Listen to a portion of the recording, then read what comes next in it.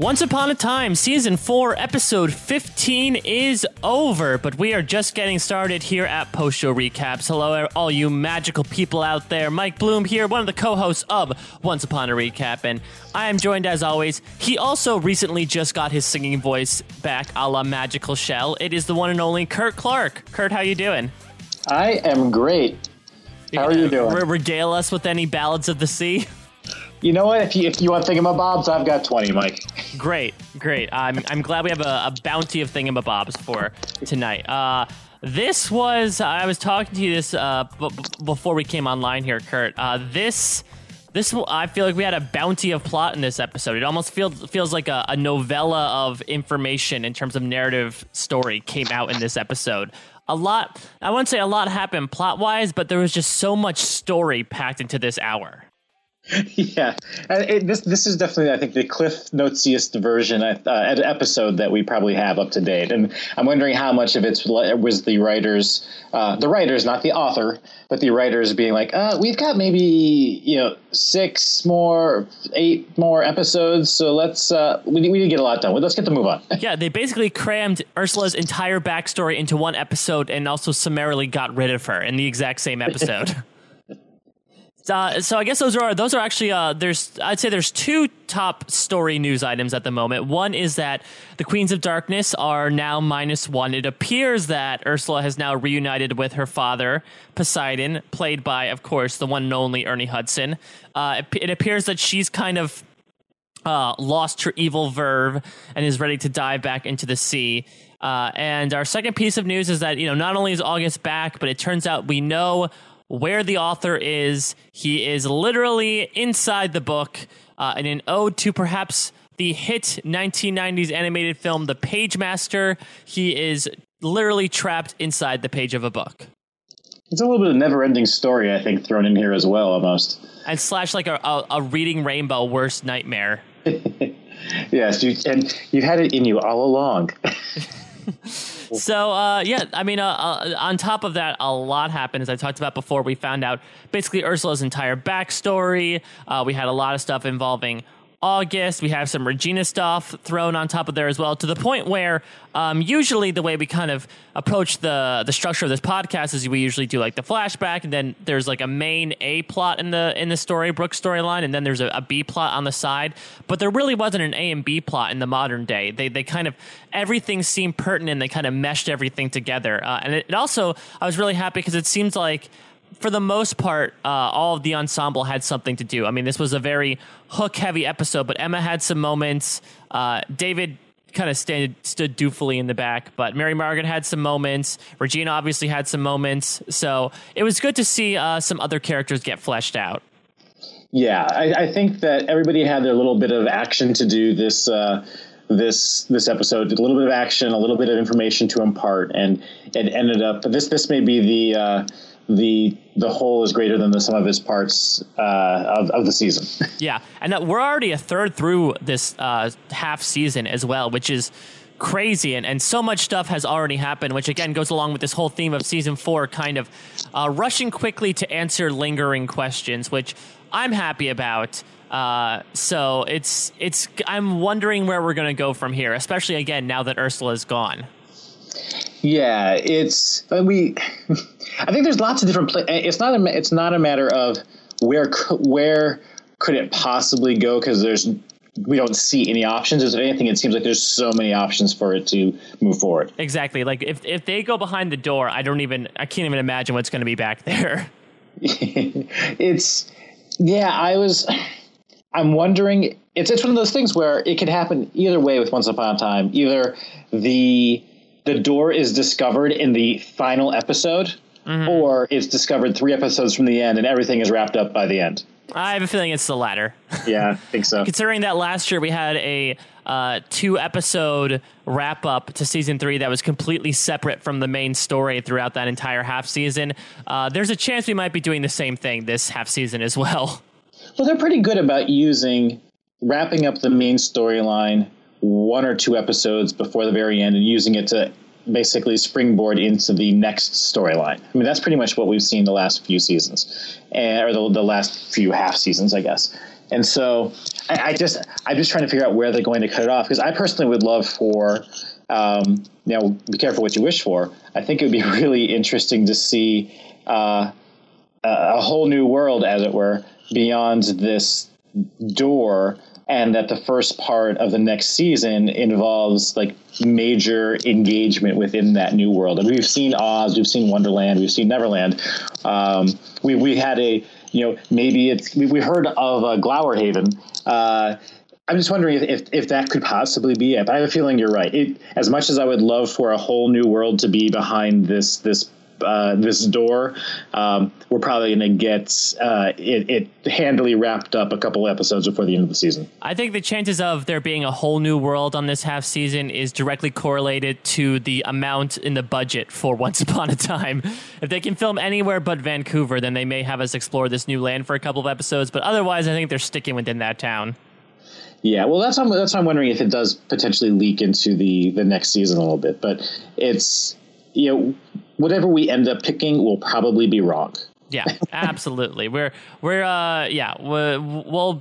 usually wrong, and we hold the reservations about that. So we announce it ahead of time, so nobody's surprised. But let's really, and for lack of a better term, dive in here to talk about this episode in detail. And let's start with the flashback here, because this is the entirety of the Hook Ursula conflict in a nutshell over the course of an episode, which, I mean, I had a feeling we'd find out the answer soon enough, but I did not expect it to unfold over the course of just one episode.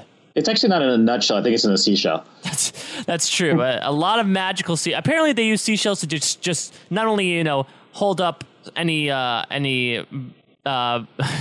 corporeal goods they may have, but also to transport anything and everything. It's sort of like the clutches or the purses of the Mermaid Kingdom. Yeah, and I don't know if this is the place to talk about it. Maybe we talk about it a little bit later in the show, but they're playing really fast and loose with the Little Mermaid tale that most of us are familiar with. That is very true. It's because when we first met Ariel, it seemed like it was mirroring very closely to the story, specifically with her and Eric. But now we have this whole backstory with Ursula, and now we have Poseidon. And how does that mirror? How does that is that the same as the character of Triton from the original Little Mermaid? And how does Ursula's story actually reflect Ariel's story? It's kind of one jumbled mess, much like a sea anemone. Yes. Yeah, we'll address that maybe as we go. Like, here's something that's maybe a little bit different. But you raise a good point, though. I completely forgot that Ariel's father was Triton, not Poseidon. And you reminding me of that dials the confusion back a little bit for me, but still many of the tropes from the movie. And we're not talking about the classic Hans Christian Andersen Little Mermaid tale, where I think we're really alluding to the one that we've seen in theaters, the animated version. There's still like many things that were borrowed, I think, from that, but potentially applied to different characters. Yeah, maybe Triton is like the assistant to the sea god. Is Triton like the Roman god and Poseidon's the Greek god? Yeah, the Greek god, the Roman god's Neptune. Yeah, I didn't know if maybe there's like a different analogy in the Disney universe. Who knows at this point? Yeah. Yeah, you got Triton's the Disney god. Yeah, where's Rachel Wagner when we need her? We'll need a spot check from Rachel Wagner. But let's dive in here. So we get some Jolly Roger action, Hook, which is something we haven't seen since like the end of the third season, which I was happy about. It's a very nautical episode, appropriate because it deals with Hook and Ursula. But Hook is sailing along with Smee, who I believe we also haven't seen in quite a long time, and they hear a siren's voice in the foggy night. Now, I was trying to realize, Kurt, were they sailing to Neverland from Neverland? It kind of seems like they're also couriers for Pan at the same time. I believe they were returning to Neverland with some bounty for Pan. And then they began to hear, and like you said, something that I've become to associate with the sirens, singing, entrancing the sailors. The ships get thrown up on the rocks, but here they're being again a little bit fast and loose with mythology, and they're saying they're contributing that to mermaids. Yeah. And I think you're right, because I remember we've only exclusively really seen mermaids when they were in Neverland. So I'm pretty sure mermaids is specifically a Neverland thing. But luckily enough, their siren, who happens to be a young Ursula, is nice that day and decides to avoid having them crash their ship into the rocks and all die, and I'm sure the Hook and Emma shippers are very happy that didn't happen as well. So the ship ends up narrowly avoiding the rocks, and it turns out that it is young Ursula that was singing her song, and her father Poseidon, again played by Ernie Hudson, and I'm assuming that he was the sea god because somebody asked him if he was a god, and of course you always say yes. You always say yes. Always say yes, Ray. Always say yes, Ray. And you know what? If there's a paycheck attached, he'll believe in anything. So you know. Go ahead. Say how confused I was here, because I was like, again, this is the point where I thought that Poseidon was Ariel's dad, and I'm like, okay, Ernie Hudson, Ariel's dad, and seriously, it took me the longest time to put two and two together. It's like, who is this young African American mermaid? Because Ariel, we already met. I did not, for the life of me, connect that this was Ursula until he called her Ursula.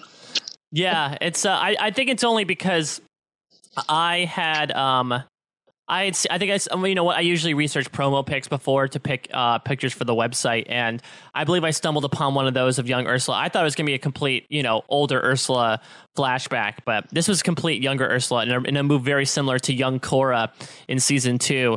But I can understand also, if you didn't hear the casting information before the half season started of Ernie Hudson being brought in, that specifically as Ursula's father, that you would think, oh, this is just the sea god that happens to stop by to check on, you know, how the business is going near this rock. Yeah, no, I saw that. I knew that he was ahead of time being cast as Poseidon, but again, I didn't have that information paired with Poseidon, Ursula's father. I think that was the point where I was even still at that point, like, Poseidon's Ariel's dad. Ernie Hudson is Ariel's dad. There's some explaining to do.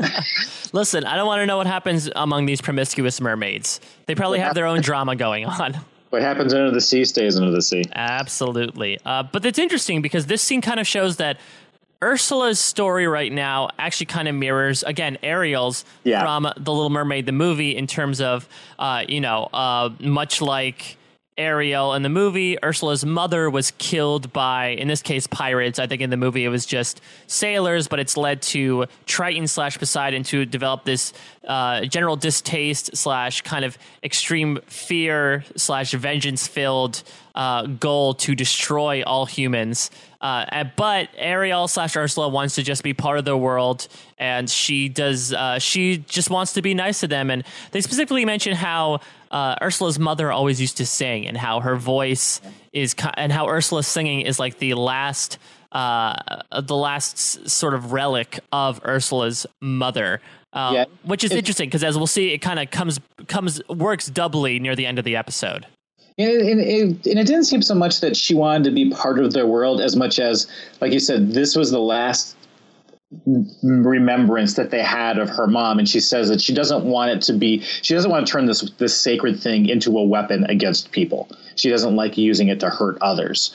And I think that's where she's getting a little bit, sick of Dad telling her to keep dashing the sailors against the rocks. Yeah, that's true. I guess, I would say it's more towards what you're saying. You're right, that it's not that she wants to be part of the world as much as she's saying, well, humans aren't so bad. Even the pirates. Yeah, and let's keep sacred the one thing that we have to remember Mom by, and not use it to kill people. That's very true. That's like right out of a Greek tale, is like the ultimate form of irony. But Ursula, as we find out, is looking to run away from home. She's looking to go to a place called Glowerhaven, which is not Misthaven. I have no idea what sort of kingdom this is. Maybe it lands them in Jane Austen-esque 18th century Pride and Prejudice-esque type of land. But we can dream. If only. I want to see some period pieces here on Once Upon a Time.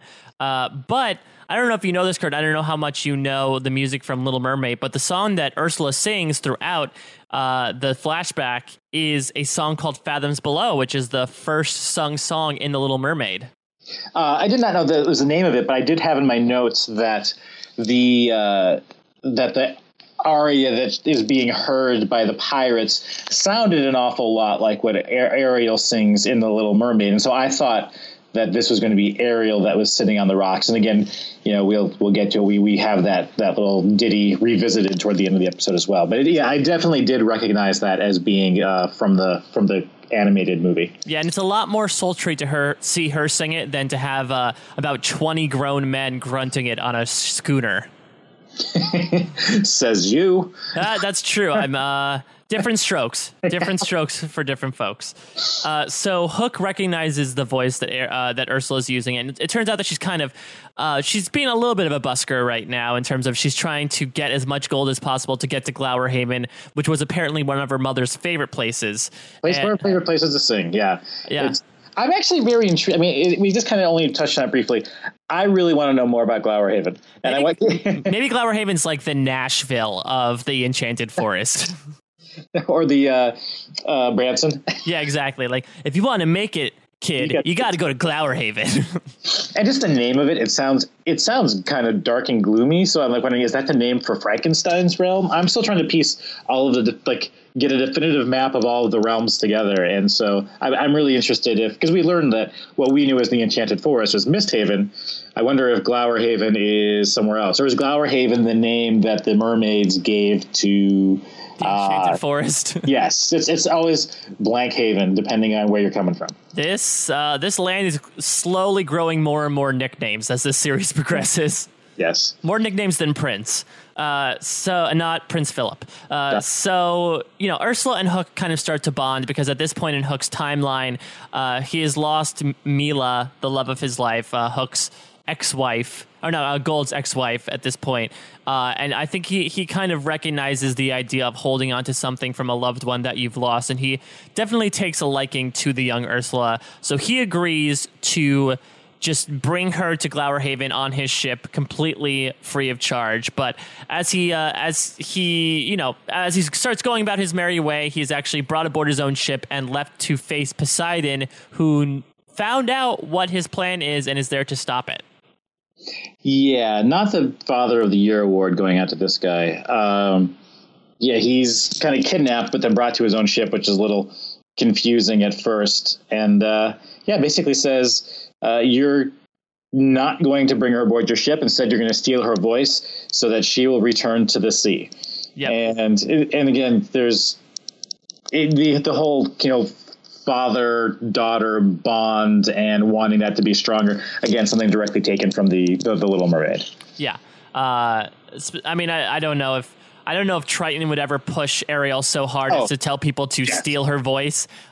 So it's interesting that the Ursula plot actually mixes together the Ariel or Ariel, whichever way you want to say it, if you're a Jamaican crab or not, and the kind of Ursula storylines as well in terms of stealing her voice. So Ursula basically seems to be some sort of melting pot of all the plot lines of the Little Mermaid animated film. Yes. So Poseidon enchants a seashell to take away Ursula's singing voice and basically tells Hook, you need to get rid of her voice so that she'll grow a distrust for humans and that she'll come back to be with me. And then Poseidon offers a bit of a deal to Hook. If Hook is able to do this, Poseidon seems to be all-knowing, presumably because he's a sea god, and he knows about Hook's everlasting search to find the crocodile, the dark one. And he actually knows a thing that can help him accomplish that goal, and that is the return of Squid Ink, which we haven't actually seen, I think, since the Neverland saga. I don't think it was talked about since then. Yeah, because I believe there was a scene there where Regina basically, she beckon a squid to come to the shores, and she takes his ink or something. Yeah, it's where Neil is given the Squid Ink to paralyze Pan, but then he ends up paralyzing Gold because he doesn't want his father to turn back. But I mean, the Squid Ink has appeared actually in a few different instances, and this isn't actually the first time that Gold would have an encounter with Squid Ink. He was actually brought to that prison in season 1 for the first time because I think he something with Cinderella, he signed a contract with Cinderella and it was in Squid Ink, so he just froze up and they took him to that prison with the weird teeth doors. Right, and then the Squid Ink, it turned out it was embedded in the prison somehow, so it was able to actually be reclaimed. Yeah, they blew on it and it broke down the doors. Yeah. Oh man, so the Squid Ink is a recurring motif in Once Upon a Time. It's a little bit of a it's a little bit of a MacGuffin in the terms of it's the thing that everybody's after, but it's not really the key plot point of the entire thing. Yeah, it's weird. For something that is able to paralyze even the most all-powerful beings, you would think that people would want to utilize it more often, or just, carry around a bottle in their pocket or something. But no, it only seems to come out in a few instances over the course of the past 4 seasons. Yeah, I mean, it turns out, like, we find out later that there's just magic that's almost just as powerful that the blue fairies happen to be sitting on. Yeah, that's very true, and they're in their little chem labs. Yeah, it's a little Walter White moment. So the next morning, Hook is known to actually show some resilience here. And it's fun watching this Hook, because this isn't exactly the, Hook we initially saw when we first met him and in some flashback episodes of like the cold, callous pirate. I think Ursula's story does kind of hit a nerve with him, as I talked about before, with him losing a loved one. So, Hook goes up to Ursula the next morning and tells her, this is what your father tried to do, but I'm not going to do it because I know you've lost a loved one. But instead, we're both going to win, and you're going to steal the squid ink from your father's vault. That's the sort of pirate thinking we like to see. Absolutely. He's got management material written all over him, this guy. Yeah, very true, though. He hasn't gotten the black spot yet to face the pirates' court.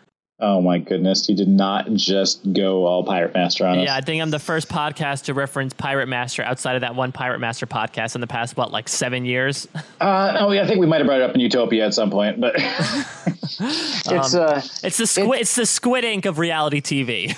It is. It's interesting, and I really like the bond that we see here. I mean, I'm surprised where it ends up going towards the end of the flashback storyline, but I do like the bond that we see between Hook and Ursula. And it's really kind of strange, because we have seen in an episode or two Hook kind of very obliquely referring to the relationship he had with Ursula in the other world, and to which Emma thinks it's something much more salacious than it actually was.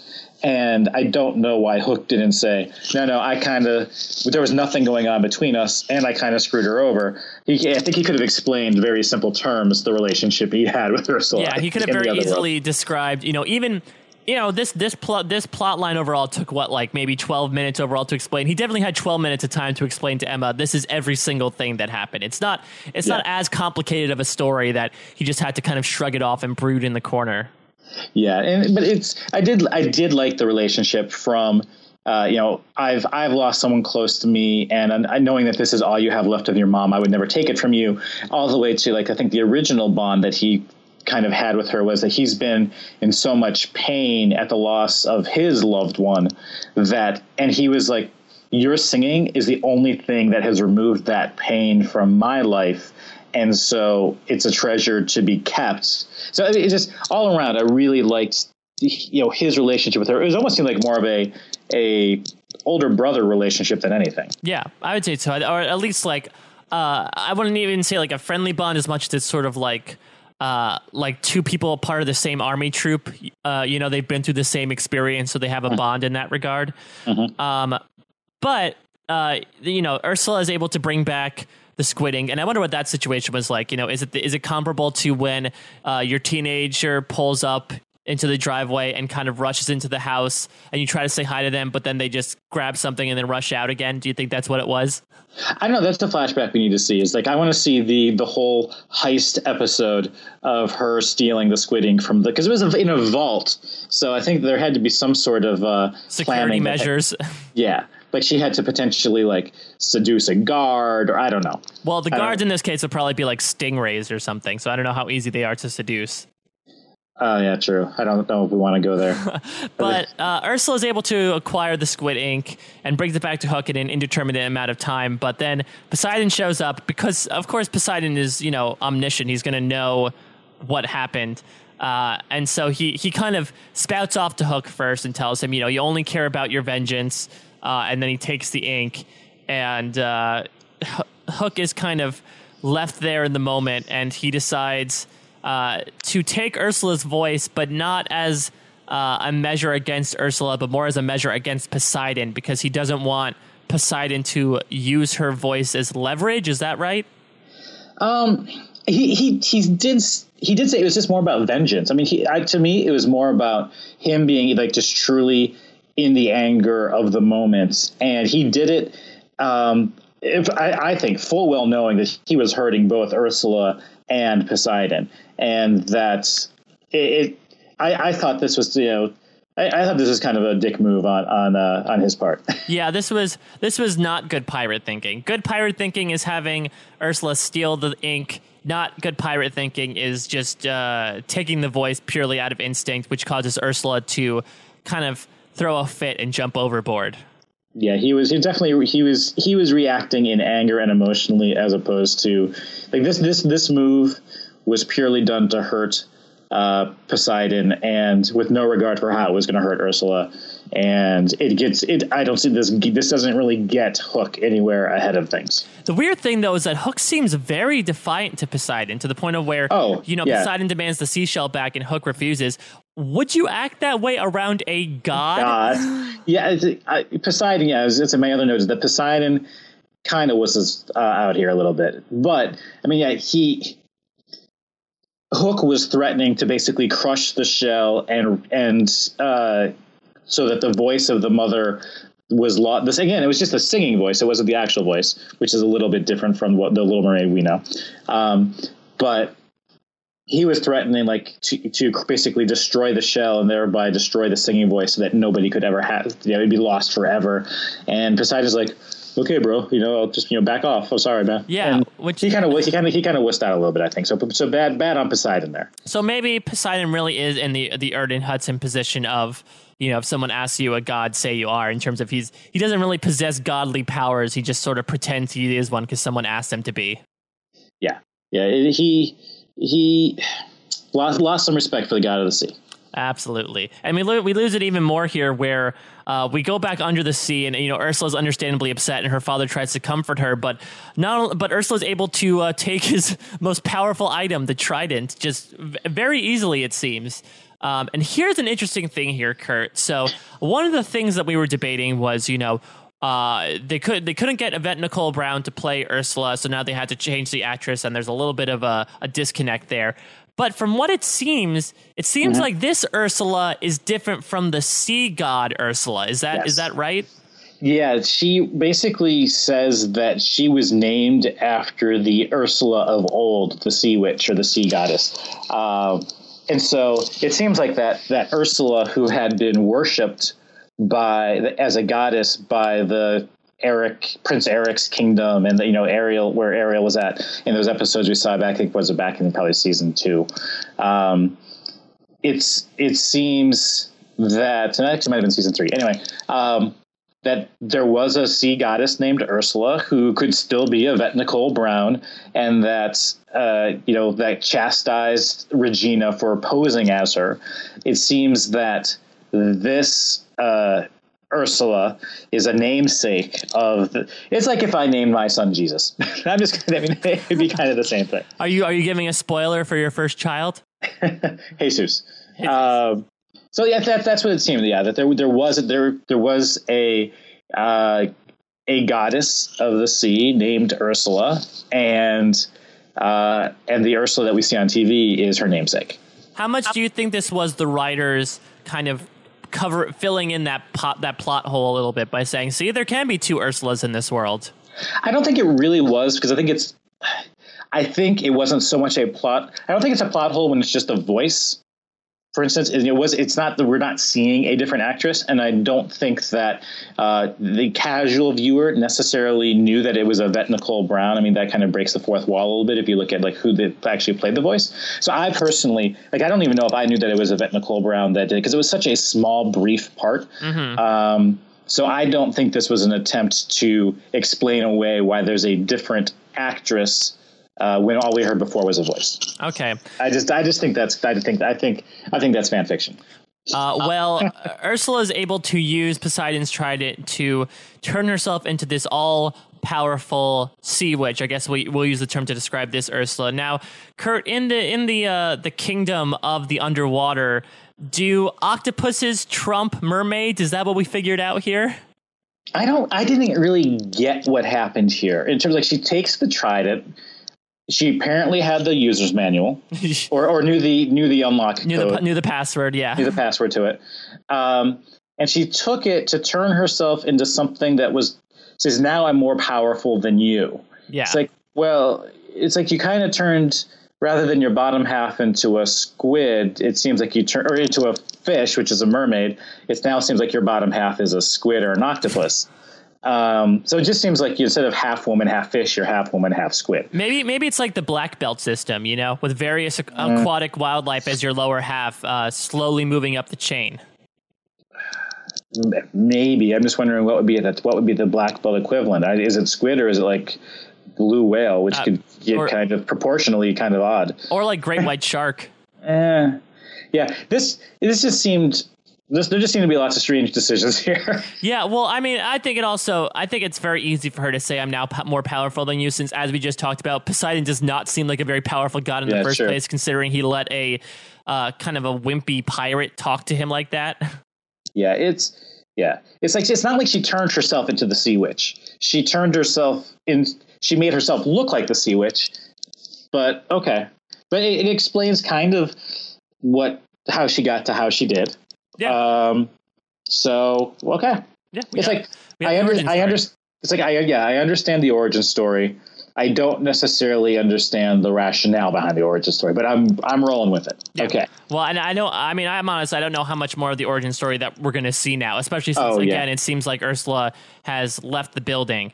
I was hoping this would mean that we would next get a Cruella origin story next week, and we'd start to see like the evil villainesses drop off one by one or something like that, to that effect.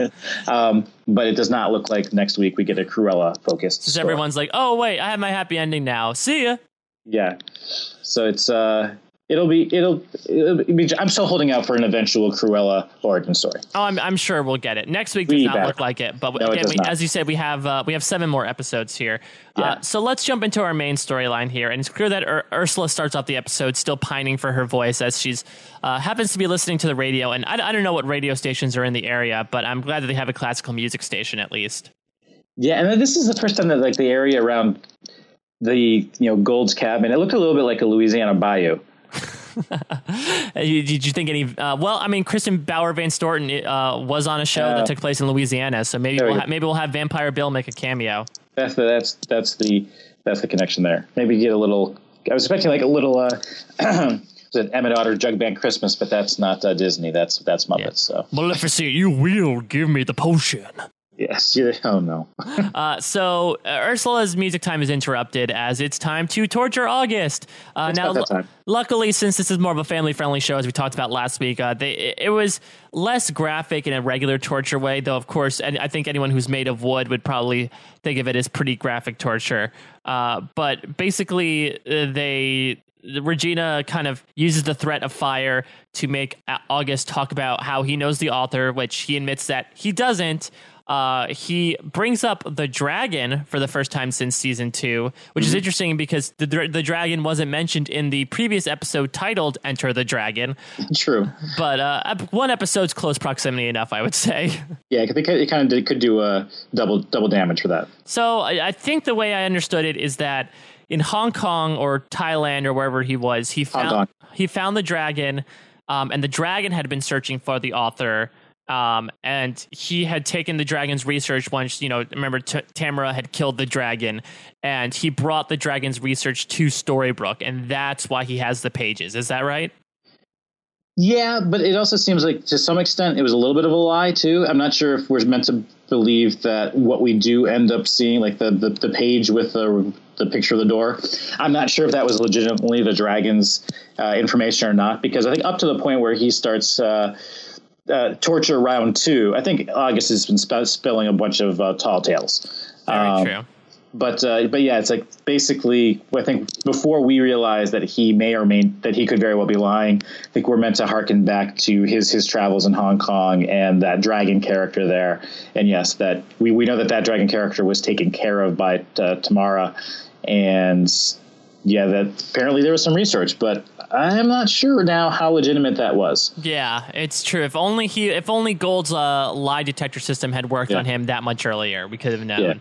Yeah. Make sure there are some pages of a book that he does have. Again, that illustration of the red door, for example. Mm-hmm. The only thing I'm questioning is if that indeed came from the dragon or if that was from somewhere else. Yeah, no, the author was a Lutheran. He's trapped behind a red door. Oh, my goodness. I only know that because the school I went to was technically a Lutheran school, and all of our doors were painted red. Oh, boy. There will be no red paint upon my door. So... You see, I see a red door, and I want to paint it black. That's the only... Wow, I'm glad that we were able to reference both... Rolling Stones and whoever sings it. Is it Dido that sings White Flag? I think it might be something like that. But anyway, Gold says he's going to try to check out whether August is lying by going to his trailer. And in the meantime, Regina is left to take care of him, but she's able to do her first little espionage activity by sending out a smoke signal, a form of a smoke signal, I should say, a smoke signal that's sentient. Yeah, I was wondering what was going on here. Like, I figured when they showed the camera kind of rush up the chimney, I was thinking, oh, she's sending a visual signal to the charming softball team to let them know where she's at. And sure enough, they're kind of walking through the woods, and you see what looks like kind of little, some dark smoke kind of explode in the distance. And I thought, okay, they know where the house is. But it turns out it was a little bit more than just that. Yeah, I think they could have stopped right there with just sending smoke up because, I mean, again, you're in the middle of the woods. Chances are if they're looking for Regina, that's where she would be, especially since at that moment they happened to lose the trail. But no, Regina took it one step further. Now she has this smoke inhabit Mary Margaret's body. Now, was that Lana Parrilla's voice in Mary Margaret's body? I believe so. So they had a Freaky Friday homage? Yeah, I definitely, I was listening closely. It was like, that's too good an impression for that not to be Lana. Yeah, I think it was just the classic, a little bit like Drunk History, but it was magic debrief. Maybe they should have done Drunk History for the previous episode when they went on that bender with the Queens of Darkness. They could have had well, this is what happened last night. Cut to Mary Margaret and David reenacting the night. Oh my God!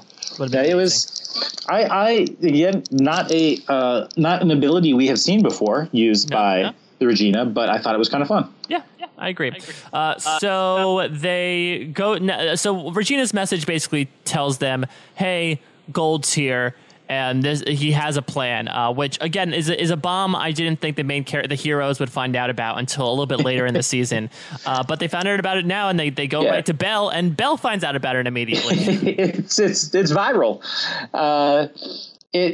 And again, if there was any doubt in Emma's mind still that Regina might be going to the dark side again, I think it was nice to basically, for us as viewers, to see and know and understand that Regina basically tells everything. Like, she's not holding anything back. Like, August is here. Here's the plan. Blah blah blah. But it's everything. She laid out everything on the table. So it's like, you know what? If Emma still is thinking that, and we didn't get any of Emma doubting Regina much in this episode at all. It was more so Emma saying it sucks that I had to let Regina knock that child out and kidnap him. Yeah. So it's I liked how that went, but yeah, we found out awfully quick that we see Belle come to the realization awfully quick that Hook was not the one that she gave the dagger to. Yeah, that was that again got found out pretty quickly, considering that happened last episode. That they're like, oh wait, so I mean, Gold, your entire thread just completely unraveled now over the course of 2 minutes. Yeah, just because of one smoke signal. Again, we've said it, plenty of times before. I mean, there's times when once upon a time will seem like they're potentially dragging stuff out, but more often than not, they kind of take care of things pretty quickly. Yeah, I was going to say, I think the reason why I'm still so surprised by it is because I'm so used to that first season when, I mean, the first season was great, but they were really dragging out these people finding out about who they were until literally the last episode. So to have all these plot points get cleaned up so conveniently and so quickly is still a little jarring to me. Yeah, not used to it, but it's welcome. So the heroes come up with a plan. Emma, David, and Mary Margaret go to save August, while Hook decides he's going to try to bargain with Ursula a little bit, using their past relationship to try to get Gold's secret out of them. Meanwhile, Regina is still kind of fixated with that whole Robin Hood page and tries to get answers from August. And here's an interesting thing. Apparently, even though even though Pinocchio didn't remember things that August did, it appears that August remembered things that Pinocchio did, which is like a weird kind of use of the two-way street of magic there. Yeah, he I don't know, maybe it's an age thing where like just if you look at August as an older version of Pinocchio, then August can remember things that were witnessed when he was younger, but young Pinocchio cannot remember things that had not yet happened because he is not that old yet. Okay, so it makes it, if we lay everything out like a timeline, then I guess it makes sense. Yeah, it's like Looper. Exactly. So are we going to see then August return to try to kill Pinocchio? Gosh, we can hope. Oh, if only. That's on my wish list. So, Hook goes to confront Ursula in the forest. And I mean, maybe one of the reasons why they crammed all of Ursula's storylines into this episode is, I've been talking about the Once Upon a Time VFX budget this half season. Maybe they said, well, we've shown enough of Ursula's tentacles. We don't want to go broke. Let's just have her leave in this episode. Okay. This may take the cake for the episodes where the tentacles have kind of creeped me out the most. I mean, it's one thing like when, like in the cartoon, when the entire bottom half from like the waist down is just all octopus. But I'm sorry, every time the tentacle just kind of snakes out from underneath the dress, I'm like, ugh. Yeah, the weird thing, I mean, I feel bad for these actors too, because, they work with so much green screen, or in the case of them, I think it's like purple screen, violet screen, if you will. And the worst thing about being an actor sometimes is having to work with these effects. So, I mean, later on when Mary Margaret gets choked out by Ursula, could you imagine the director being like, okay, Jennifer Goodwin, and pretend you're being choked. And you're being choked. Yeah. And it's Titan, so pretend you're being choked more. Like, it's probably the most awkward thing for an actor to do. But I think like in that case, though, I'm pretty sure that it's such a close-up thing. They just have a rubber tentacle wrapped around her neck. I mean, they have to in that case, I imagine. Yeah, that probably makes sense. But it's like when it's like actually like moving and slithering and in motion, then the budget starts. That's where the budget starts to stretch a little bit. Yeah, but they decide to go whole haul here in this episode. We see the tentacles a bunch of times, but Hook's able to break through the VFX tentacles and basically try to successfully broker this deal with Ursula. They get down to the docks, which again we haven't seen in a long time. And Hook tells Ursula that what she wants is buried with the Jolly Roger. Now, let's remember here, last time we saw the Jolly Roger had been traded to Blackbeard. This is after Cora's curse hit, or Zelina's curse hit, I believe, in order to get the magic bean so that Hook could go back to the real world and tell Emma what was happening. Is that right? I'm going to have to go with you, whatever you say on this one. I just kind of was like, oh, yeah, Blackbeard. He was in a season we watched. I'm just going to nod along with the show and just take it for granted that that's where it actually was. I figured that Ariel wasn't lying. Yeah, well, remember we saw him too. He was actually in the beginning of season 4. He was the one that put Anna and Kristoff in that chest.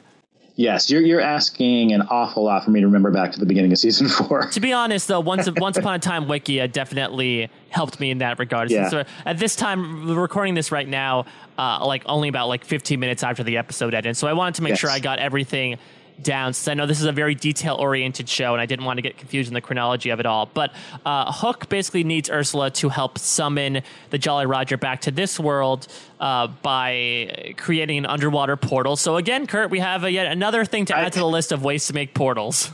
No. We've seen this one before. This is because Hook asks her, do you still... even though you're part monster now, do you still have your mermaid ability to summon portals? So this was, if anything, I was happy to see the return of the tried and true "I'm a mermaid, get me out of here with a portal" trope. But can mermaids? So mermaids can bring anything over? I thought it was you have to be with a mermaid to use the portal. All that we had seen in the past was mermaids can basically travel between worlds. this is, I think, the first time I was expecting a quick jaunt over to wherever the Jolly Roger was with, Ursula taking Hook there. I was surprised that the use of the portal in this case was for it to just basically create the portal at a very specific spot, and that whatever's there would get sucked through. So I think this is still the mermaid rule, just the use of it we haven't considered. Okay. But it's a little bit of a wah-wah type of case as the Jolly Roger comes up and it is a small boat within a bottle. We don't know yet, but it's revealed later that in a surprising twist, Blackbeard was understandably terrorizing the seas with the Jolly Roger. And one does. And it was actually Elsa who put a spell on the boat and put it in a bottle. Now, in terms of the timeline, did this happen after they returned to Arendelle, or do you think this happened way before Elsa got put in the urn? Oh, no, it couldn't have, because because Anna and Kristoff were on the Jolly Roger when they got put in the chest. So it was clearly when Elsa came back. I just answered my own question. Okay, good. Sorry, I didn't want to provide that much high level thinking about narrative points this late at night. I did like the kind of the convention that went down here of the callback to Elsa, that this is what happened, that Ariel just happened to be in the waters around the Jolly Roger when it occurred, and that she got sucked up into the bottle as well. So that was kind of a fun. Although it makes one think, well, where's Blackbeard? Like, where's the crew? If Ariel survived and basically came whole again upon the return of everything in the bottle being brought out into the world, you'd think that there would be crew on the ship, and it sounded like that Blackbeard was captured when this occurred. Yeah, it's interesting. I mean, I wish there were kind of like little action figures on the boat, but the boat was so tiny. Yeah. But the Ariel thing seems to me like in Lost Season 5 when Jin was like in the water after the freighter exploded, but he was just close enough in the island to get caught up in that time travel stuff. Mm-hmm. It seems like a very similar thing, but I agree. I have no idea where Blackbeard and the crew are. I hope they're not dead. I hope they're not just floating in the water. So I like to think they got picked up by a motorboat, and then they got taken back to their home, and everyone had a big party. Yes, there were ponies and pastries, and I have a feeling that they're probably wherever Philip's soul is. So I don't know if this is going to be another unanswered question for us. One big Once Upon a Purgatory here. Yes. So Ursula and Hook take the bottle to the pawn shop, and surprisingly, it's not Belle that they're seeking, though. It is Will Scarlet, and Will Scarlet actually has something to contribute to the plot, Kurt, for the first time in like 10 episodes. Yeah. I was wondering if this is where they're going, because I was actually last week when we saw Will with the chocolate cake at the diner, and Jessica Frey wrote to me on Twitter confirming that in Once Upon a Time in Wonderland there is no chocolate cake. So the cake is not real. The cake is a lie. The cake is a lie? Oh my God. Wonderland. That's confirmed. Because I associate Will with the Knave of Hearts and the Wonderland, and drink me, eat me, and cakes. Mm-hmm. And so I had thought that there was maybe the cake from the Granny's Diner was like, if you eat this, you get smaller or what have you. So when they went to Will for help and they said, the bottle's awfully small, and there was lots of double entendres about never commenting on the size of a pirate ship, that I was like, oh, okay, they are going to kind of bring some of the Wonderland mythos in here in terms of things getting larger or smaller. And sure enough, they end up, he apparently has a source in obtaining concentrated Wonderland mushrooms. Yeah, so I wonder, did Will just happen to have that in his pocket or something, or did he have some? Was it in that bag that he buried, or did Belle happen to have it, but Will knew how to use it?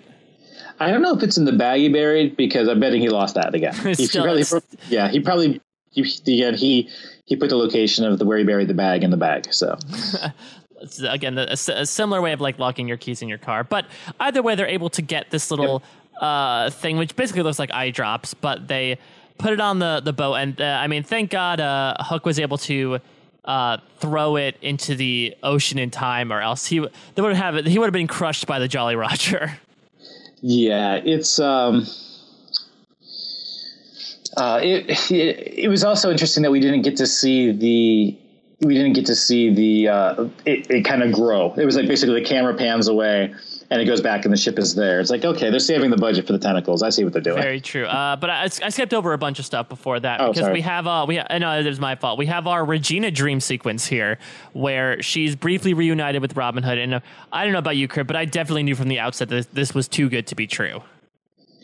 I will see. I didn't. I thought.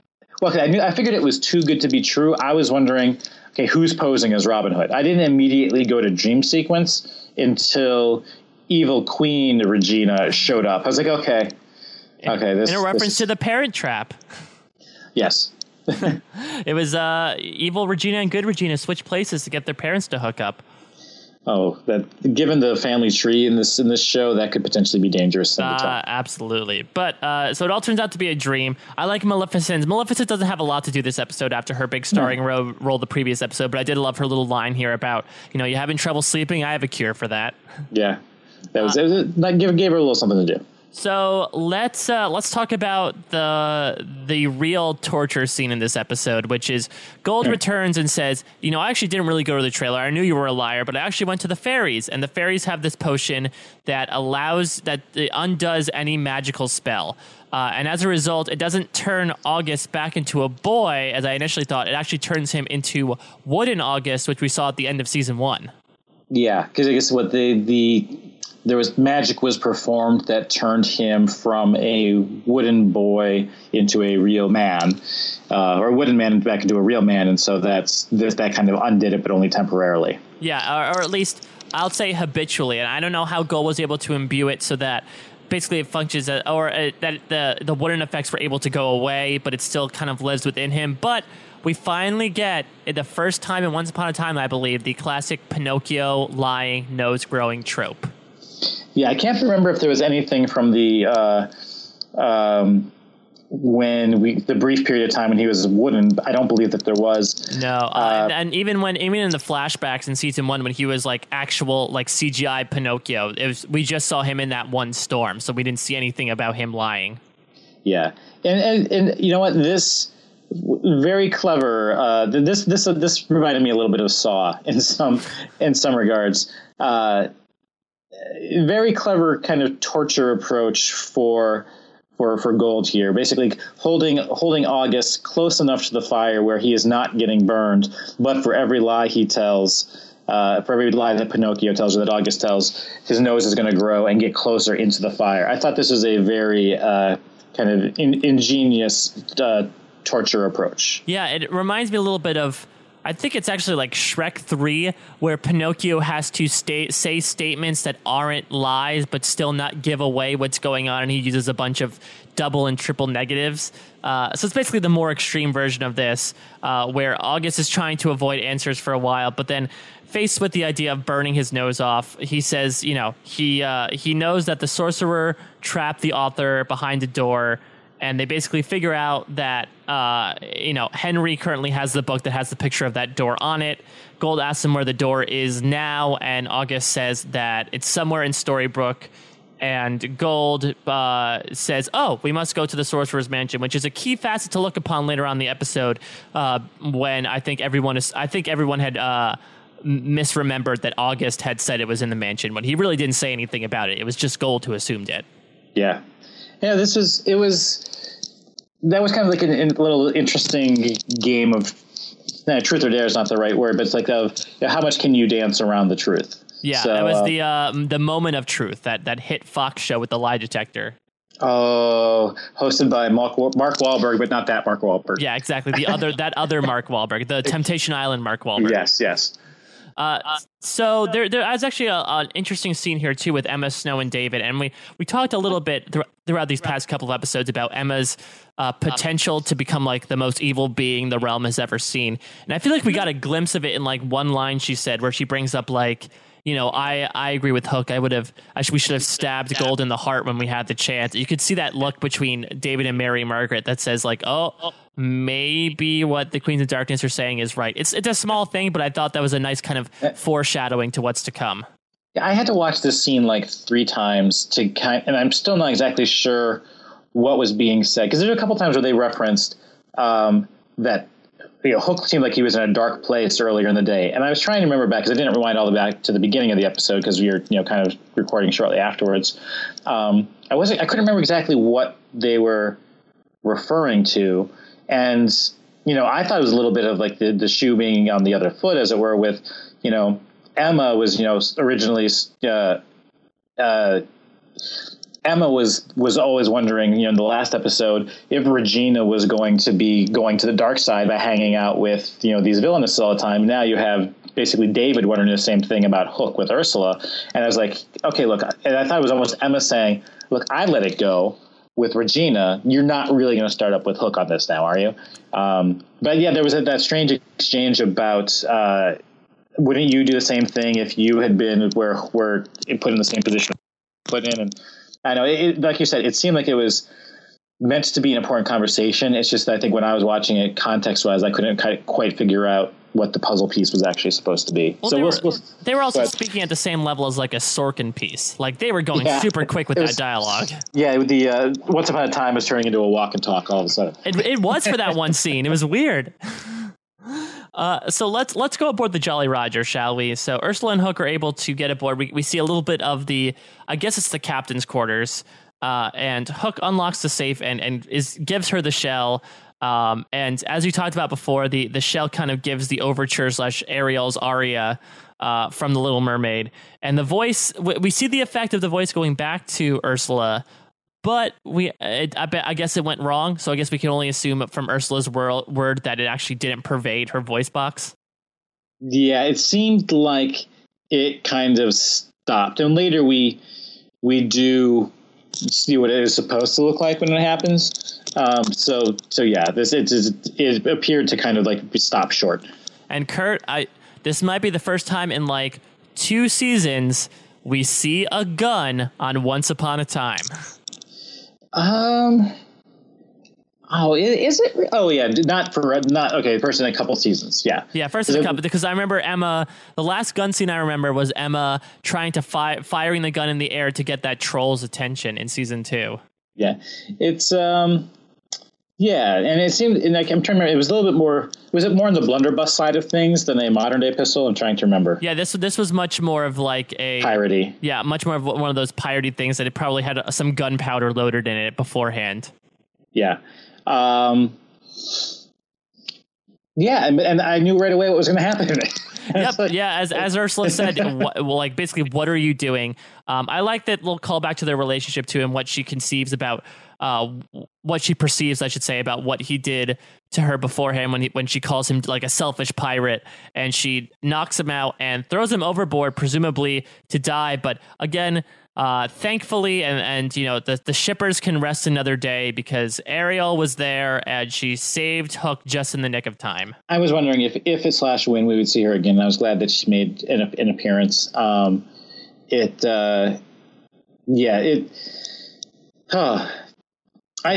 Here's the thing. So I liked how they did the interplay between the flashback. I know we're covering kind of the flashback at the front part of this, and then we're covering the modern day. I did like the back and forth between the two, because the entire time you're wondering, what does Hook do to screw over Ursula? Because they both are referring to it, but they're not saying it out loud, just so as we as viewers have something to look for. And every time we cut back to the flashback, I think, oh, this is where Hook's going to screw over Ursula. And no, he's like, you know what? Your father told me to do it. It was just like Regina is keeping everybody completely apprised of all the plans. And so, she's on the level, Hook levels with Ursula that, your father told me to do this and I'm not going to do it for these reasons. And so it's like, oh, what did you do? What did you end up doing? And so I kind of like, again, that there's this constant referral to, somehow the voice was taken, but we're waiting to see how it ended up happening. But yeah, I was glad to see Ursula Ariel make an appearance.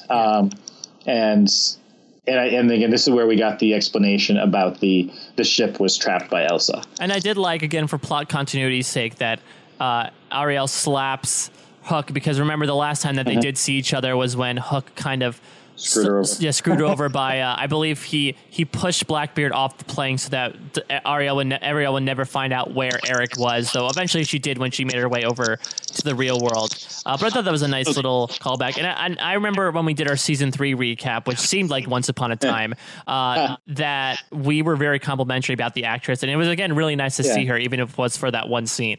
It would have been nice to get a little Eric in there as well. I kind of liked the pair of them. Well, he probably had work. Yeah, sure. Because he was working down with the docks, I think, gutting fish. Yeah, and Ariel is kind of the person that is the key to everything kind of resolving here at the end, because she kind of puts the idea into Hook's head of like, if Hook says, well, he's bummed out. He says, well, villains definitely can't get their happy endings. And Ariel says, well, maybe villains just have to go about it a different way. And I think that gives Hook the idea to send Ariel to eventually go through the portal and get Poseidon. But before that, we have a little bit of an ambush here as Emma and Mary Margaret and David storm the cabin, and in a definite tie back to Tangled, Mary Margaret knocks out Cruella with a frying pan. Kids, don't try this at home. This is something that will kill somebody. Yep. Well, which do you think is worse, hitting someone in the head with a frying pan or breaking someone over the head with a bottle like they did with Kristoff? I'm going to say frying pan. If you're using the same amount of force, frying pan. At least the bottle has a chance of breaking and not lacerating the person's skull. Mm-hmm. But I'd say there's just no way that you're going to with a good amount of force survive a frying pan to the head. Yeah. Mary Margaret almost knocked the eyebrows off of Cruella's face. I could have used 15 minutes of cut scenes of Cruella flirting with August. I was like, this is good. It was like, Emma, you burst in too soon. Yeah, Cruella and Maleficent not used as much this episode. Criminally underused, I would say. But again, this is all about Ursula this episode, so I guess we could deal. But Emma's able to undo August's bindings, and we got a nice reunion between the two, which was fun. Yeah, we don't. Well, yeah, and just going back to the other point, we haven't seen a lot of the villainous' interactions with the Storybrooke population at large, which is kind of with the heroes. We did see a bit of an exchange between Ursula, Cruella, David, and Mary Margaret when they first got into town, but in terms of just kind of the data interacting with Emma and until this episode, we got to see Ursula and Hook. It was more about their prior engagements. I just would love to see more interactions between Cruella and Emma and see how they get along. I like the interaction between Cruella and August, however brief it was. So it would be cool to see more of that. But yeah, we finally get some brief interaction here between another gun. Cruella has a gun. Oh yeah, she does have 2 guns in this episode. That's a record for Once Upon a Time. Yeah. It was interesting. I was happy to see them bond again because I think I definitely was wrong in the fact that they slept together, and I think you were right before when it was much more of a brother-sister relationship that was between them before August got turned back into a boy. But that was really the last time that the two of them interacted, was when August showed up briefly to try to warn her about Tamara, but then he got turned back into a boy. Yeah. Or he got killed and then turned into a boy. Yeah, and it's... Because I was afraid that when we saw August turned into puppet, I was like, oh, it would be cool to have that actor on for another couple episodes. But then we saw that it was temporary, so I'm glad that he's back for at least a bit. Yeah, but before the rescue team can complete their mission, Ursula shows up. But before she can do anything and choke Mary Margaret out, Hook shows up. And it turns out that Hook has someone else in tow, and it is the return of Poseidon, and he's looking good in Storybrooke. He's adorned with gold. Yeah, it would have. Well, I guess I don't know. It could have all been wrapped up then. I was like, this was maybe a bit much for me. This kind of pushed it into on a very special Once Upon a Time. Oh yeah,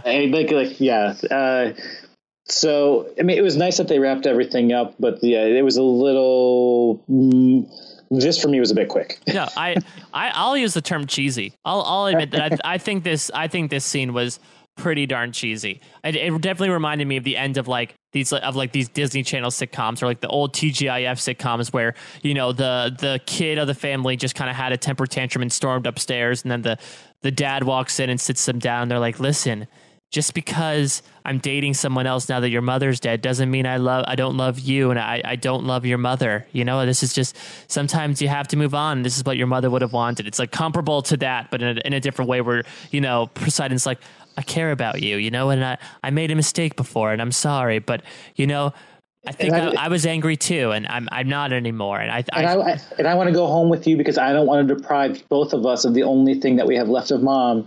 And while it may seem like it was too much, whatever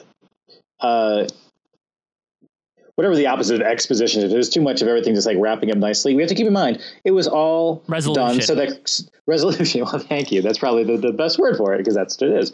If it seemed like it was too much resolution, keep in mind it was all done so Cruella could escape.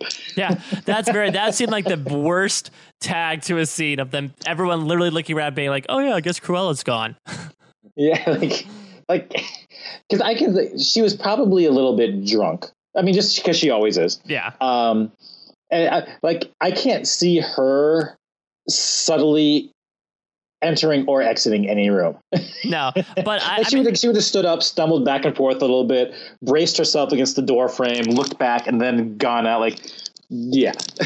and I would have done the same thing if I was Cruella. Like, oh, they're all concentrating in this really sappy speech. Let me just crawl my way out and sneak out and tell everyone what happened.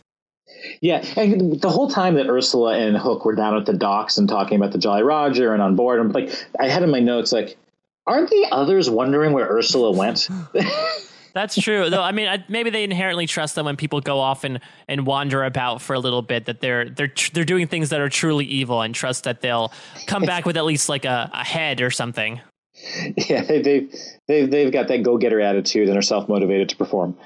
Yeah, exactly. So as everyone kind of takes off to both return August and kind of get out of here before the rest of the Queens of Darkness come back, Hook kind of keeps Emma behind and says, you know, he reminds Emma / kind of the audience that the first time we saw him, he was a villain. You know, he was working with Cora, and so he still considers himself a villain. And again, this is going back to my my beloved theme here of Shades of Grey, but he still thinks that he's categorized as a villain, and as a result, he's not going to get his happy ending. And I mean, Emma, how have you become so daft in the past few episodes? Because how could you not realize throughout all this time that his happy ending was you?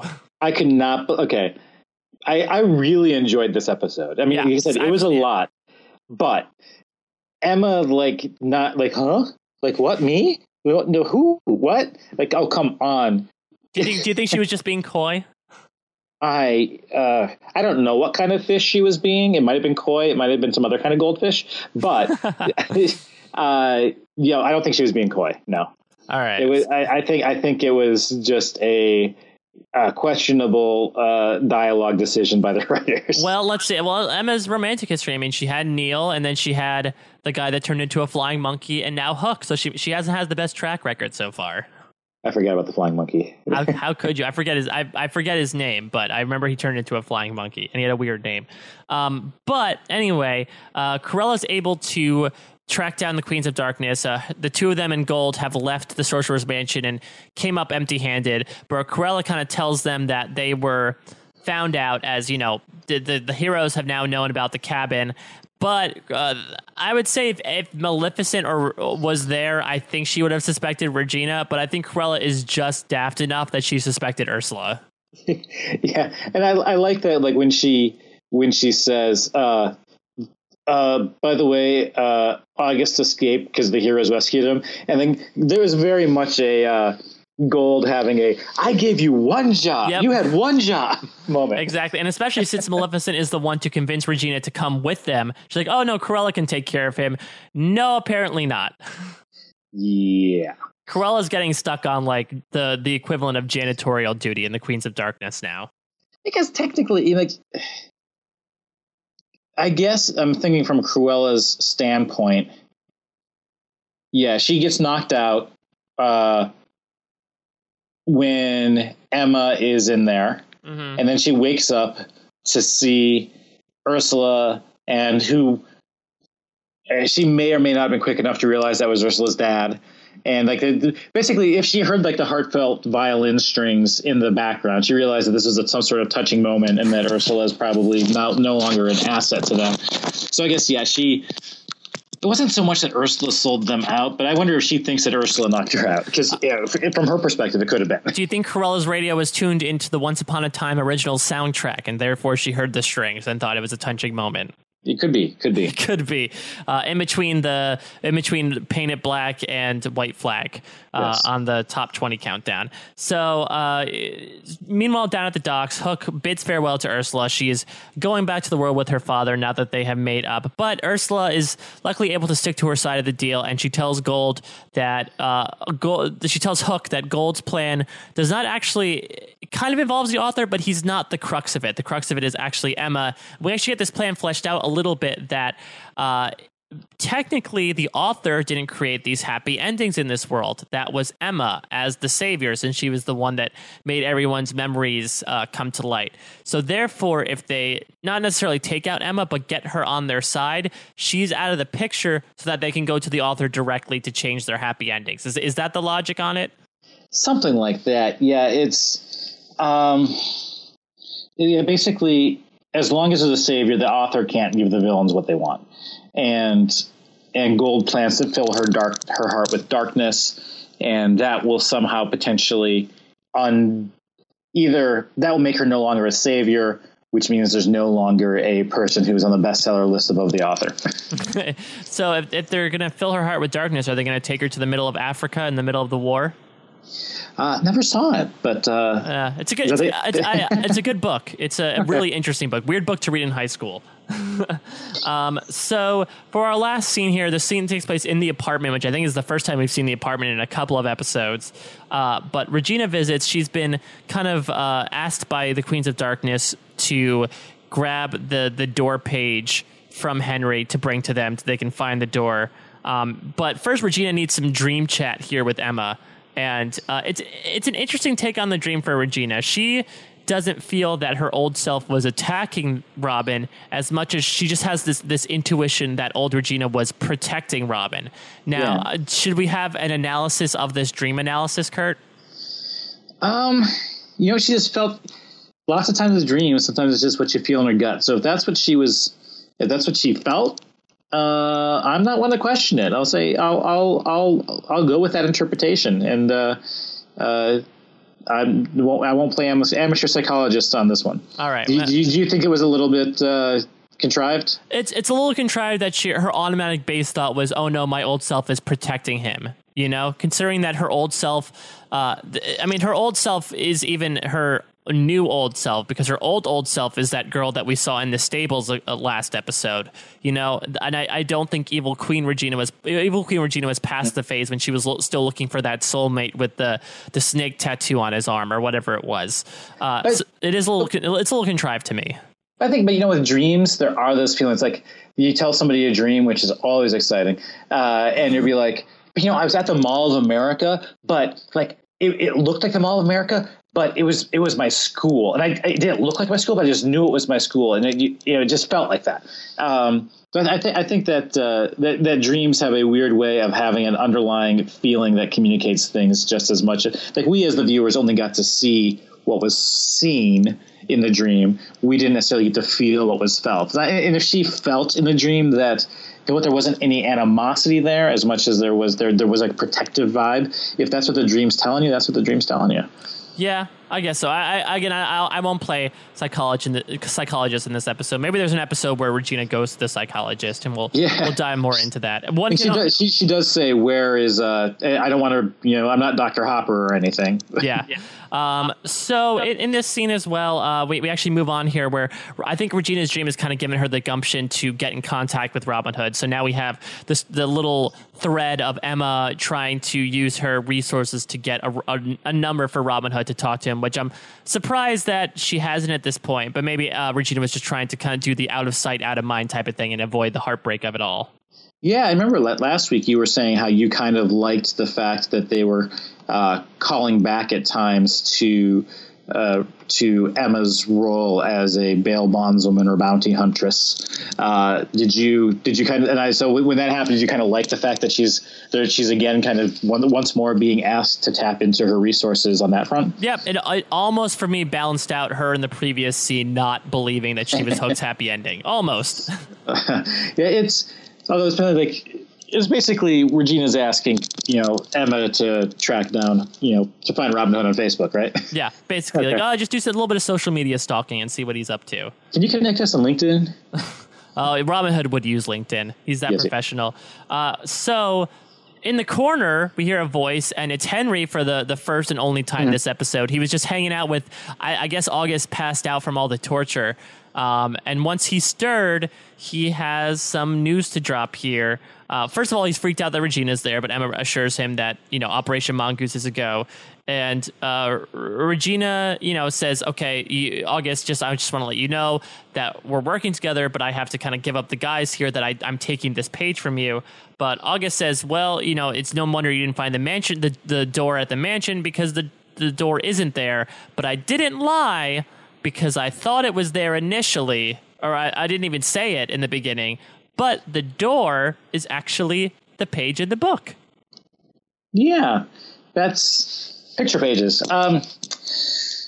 Not sure what. I mean, so we learned that the author is trapped inside the book, basically. Mm-hmm. Basically. Yeah, it's a little bit like. Did you ever see John Candy's movie Delirious? No, I did not. He gets trapped inside the soap opera town that he is a writer for, and he can alter reality from within the story. Kind of a fun little comedy, but it's a little bit like that, where the author is trapped in the book. But I'm wondering if this is like the sorcerer being trapped, or the sorcerer's apprentice being trapped in the hat, where like, is it really kind of a prison, or is there actually a world in there that we'll get to see? But yeah, he's in the page of the book magically. And now, how long do you think it's going to take before they realize they should just do Blue Skidoo Weekend 2 so they can jump within a picture? Missing the reference. Blue's Clues. Yeah, never really saw it. You got to check it out. Put it on your Netflix after How Stella Got Her Groove Back. Oh, no. I'm definitely showing my age there with that one. Yeah, it's a concrete step forward in the author plot and tracking down the author. I mean, the question is, to what extent does Regina, as the main magic user in the group, to what extent does she have an idea of how they would open said door or get into said door? That's going to be interesting.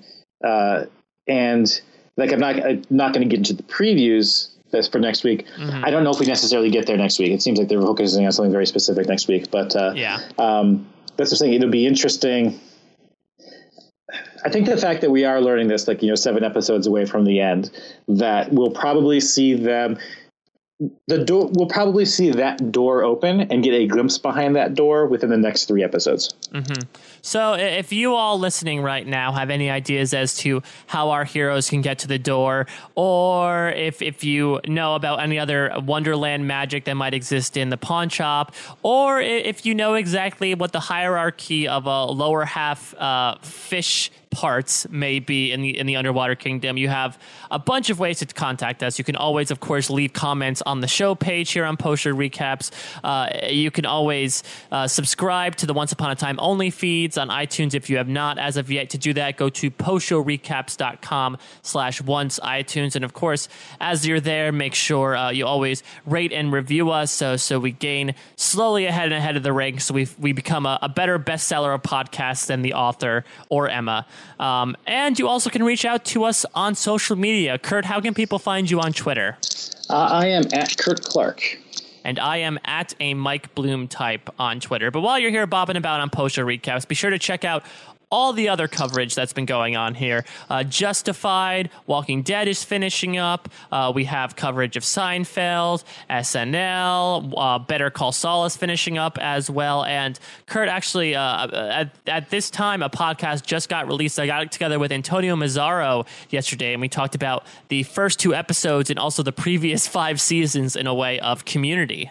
Oh, good. I was wondering when that was going to premiere. I haven't kept track of the date. Yeah, it's on Yahoo Screen. So while you're waiting for your emails to come in from Mr. Gold on your Windows 95, you can go onto Yahoo and watch some Community.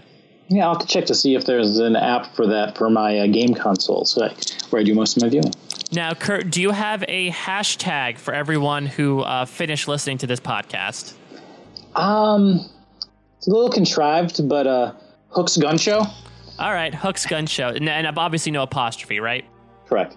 All right, so hashtag Hook's Gun Show if you made it this far. Again, thank you guys so much for listening. We will be back next week as we delve further into the mysteries that this show has opened up with one less nautical creature, but a lot of fun to be had. So thanks, guys, for listening. And remember, if you're looking for a deity to bully today, Poseidon is probably the easiest choice. Take care, everyone. Bye-bye.